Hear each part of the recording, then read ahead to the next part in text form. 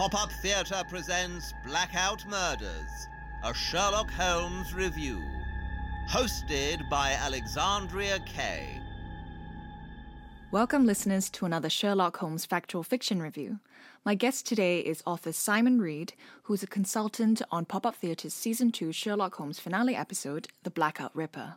Simon has written numerous books on true crimes focused on stories from the 1930s and 40s, and his work has even been optioned for television and movies. Simon, welcome to the show. Hey, thanks, Alex. Great to be here. It's great to have you. So you collaborated with our resident writer and director, Scott McQuaid, very early on this year for the Blackout Ripper episode, and now it's finally been released. What did you think?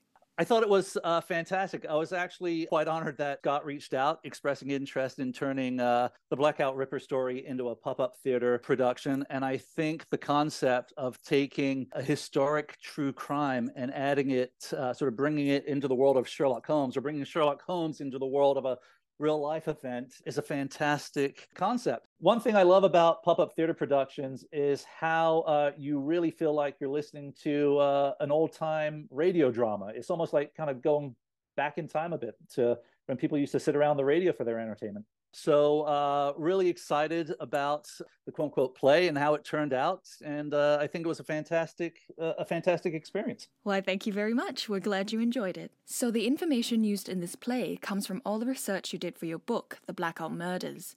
Can you tell us a little bit about the process of obtaining all that research? Sure. The research was actually quite easy to obtain. The source material for the book were the actual Scotland Yard police files. So crime scene photos, witness interviews, and the case reports written up by the various detectives. And it's all on file at the British National Archives in Kew. And back in 2004, over the Christmas holidays, I went back to visit my parents who live in England. And I took a trip down to London to spend a couple of days at the archives, digging through the files and making copies and taking notes. And so everything that's in the book, all the quoted dialogue, all the descriptions are taken from the actual case files. So everything in the book is true. Nothing is sort of made up. Everything is based on actual documented evidence. Awesome. Thanks, Simon. Now, this story evokes reminiscence of Jack the Ripper, hence why the newspapers dubbed the killer as the Blackout Ripper. Why do you think the general public is so interested in these dark, true crime stories? That is a good question, and it's one I've pondered many times before. I think there's a voyeuristic aspect to it. I think people are interested in sort of the dark nature of humanity. I also think when you read a story about something horrible happening to someone else, there's a voyeuristic quality to it, and there's also kind of a relief that it's not happening to you. Oh. True crime is going through something of a renaissance right now. It used to be kind of a schlocky genre, sort of frowned upon, especially when the Blackout Murders came out back in 2006. True crime wasn't necessarily as popular as it is now, but we've seen an explosion of it with podcasts, Netflix documentaries, obviously the work you guys do, taking true crime stories and turning them into these old-fashioned radio dramas, which is great. I think it just appeals to people's morbid curiosity. Right. Yeah, you're probably spot on there. Right, so keeping on the Ripper train, do you think in some ways the Blackout Ripper was trying to imitate or emulate Jack the Ripper? Because his killings seem to become more and more vicious as they go on. I don't think it had anything to do with the Jack the Ripper comparison. So during the killing spree, there was a ration on newspaper and newsprint. So the killing spree actually didn't get a lot of coverage until towards the very end.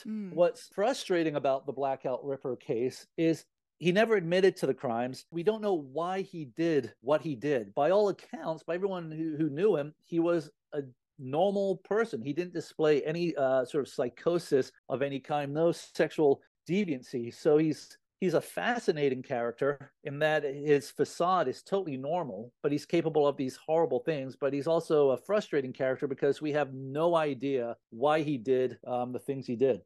Like the week he starts his killing spree, he actually goes home one afternoon to visit his wife, and they have tea together, and he borrows £1 from her for his night out on the town with friends. And then he leaves her flat and goes into the city that night and then starts doing his thing. And I actually just found out after I wrote the book. He sent a letter to his wife the night before his execution, and he says in the letter, "If they say I did these things, I must have done it, but I have no recollection of doing it." Right, very interesting. And the Blackout Ripper continues to be a mystery. All right, now we're going to pivot more to your work and you. So most of your work seems to focus on World War II. What is it about that time that attracts you to it? It's funny, I didn't necessarily set out to sort of write a lot about World War II. It just kind of happened that way. But I have always been fascinated with the Second World War, and particularly I've been fascinated with World War II London. The city during that time, it was a very different place than sort of the romantic notions we have of it. Obviously, it was dangerous, but it was a violent city. You know, there was crime flourished. The police were short-staffed because of obviously the war effort, men being sent off to fight. You know, there was petrol rations, so it was hard for the police to get around. And so it was a great sort of thriving environment for criminals. So I've always been fascinated to kind of dig beneath the surface to find out what the real story is like. So you were a newspaper reporter originally, which led you to eventually writing true crime stories. How did this materialize? I started out as a newspaper reporter, but I'd always wanted to be an author. And growing up, I wanted to be like Stephen King or Ian Fleming. I either wanted to write horrors or I wanted to write spy thrillers. Obviously, it didn't pan out that way. Back in the late 1990s, I stumbled across a newspaper article from 1933 in the New York Times detailing this crazy murder that happened in Prohibition-era New York City about a guy who survived multiple attempts on his life without ever realizing someone was trying to kill him. I just thought, that would make a really good book. And so just in my spare time when I wasn't at work, I started working on a book proposal for this story and sent it out and found an agent, and the book got published. It was my first book called On the House, came out back in 2004. And that just sort of put me on the true crime path.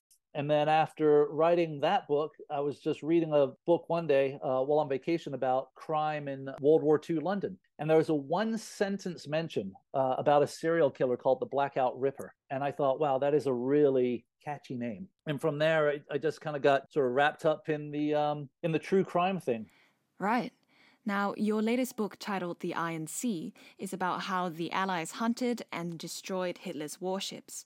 Can you tell us a little bit more about this? Sure, yeah. Although it's a work of military history, I actually describe it as a nonfiction action adventure story. And so the book is about the Allied efforts to sink Germany's 4 capital warships. It was actually a very fascinating book to write. And because the book is so action-based, it was a very fun book to write.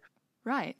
An appropriate question maybe to ask, with you being a writer and us as Pop-Up Theatre being very involved with the world of Sherlock Holmes, you never touched any of Doyle's work? Funny you should mention that, because I actually just recently ordered, and yes, I did actually read Sherlock Holmes back in high school, and that was 30 plus years ago. And I actually thought recently, you know what, I need to reread those stories again. And I bought a classic edition of the 4 Sherlock Holmes novels. Great, happy reading.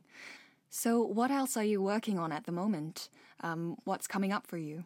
I'm at work on a new book. The working title right now is called Scotland Yard, a vivid and grisly biography in 65 killings. It's a history of Scotland Yard told through some of its most infamous murder investigations. We don't realize Scotland Yard, sort of revolutionized a lot of the stuff that we see today in sort of like modern CSI. The reason police wear rubber gloves at crime scenes is because of a really grisly crime Scotland Yard investigated in 1924, where detectives were seen scooping up raw human flesh with their hands. Right. The fingerprint system that Scotland Yard developed was used by Interpol and international police agencies up until the 1990s. So, Scotland Yard has had a really big impact on police work. They established the first plainclothes detective branch in 1842, which sort of changed policing. So yeah, big impact Scotland Yard's had on policing and criminal investigation. So the book's going to dive into all of that, and we'll see how it goes. Awesome. Thank you. We'll look forward to that. So for any of your listeners who are interested in Simon's books, they are available on Amazon, Barnes & Noble, as well as various other online outlets and bookstores. But you can also visit Simon's website, Simon Reed Writing, where there is a complete list of all his works with direct links to purchase them. Thank you for being our guest on the show today, and best of luck with your future work, Simon. Alex, thank you so much, and thanks to the Pop-Up Theatre team for a great adaptation. It's fantastic. And that officially brings Season 2 of Pop-Up Theatre's Sherlock Holmes Factual Fiction podcast plays to an end. A huge thanks for all the hours listened and the endless support. If you would like to re-listen or catch up on all 10 episodes from both Season 1 and 2, as well as its corresponding interviews, don't forget they're available on all major streaming platforms. I'm Alexandria Kay, signing off with Pop-Up Theatre for the year. See you again soon in 2023.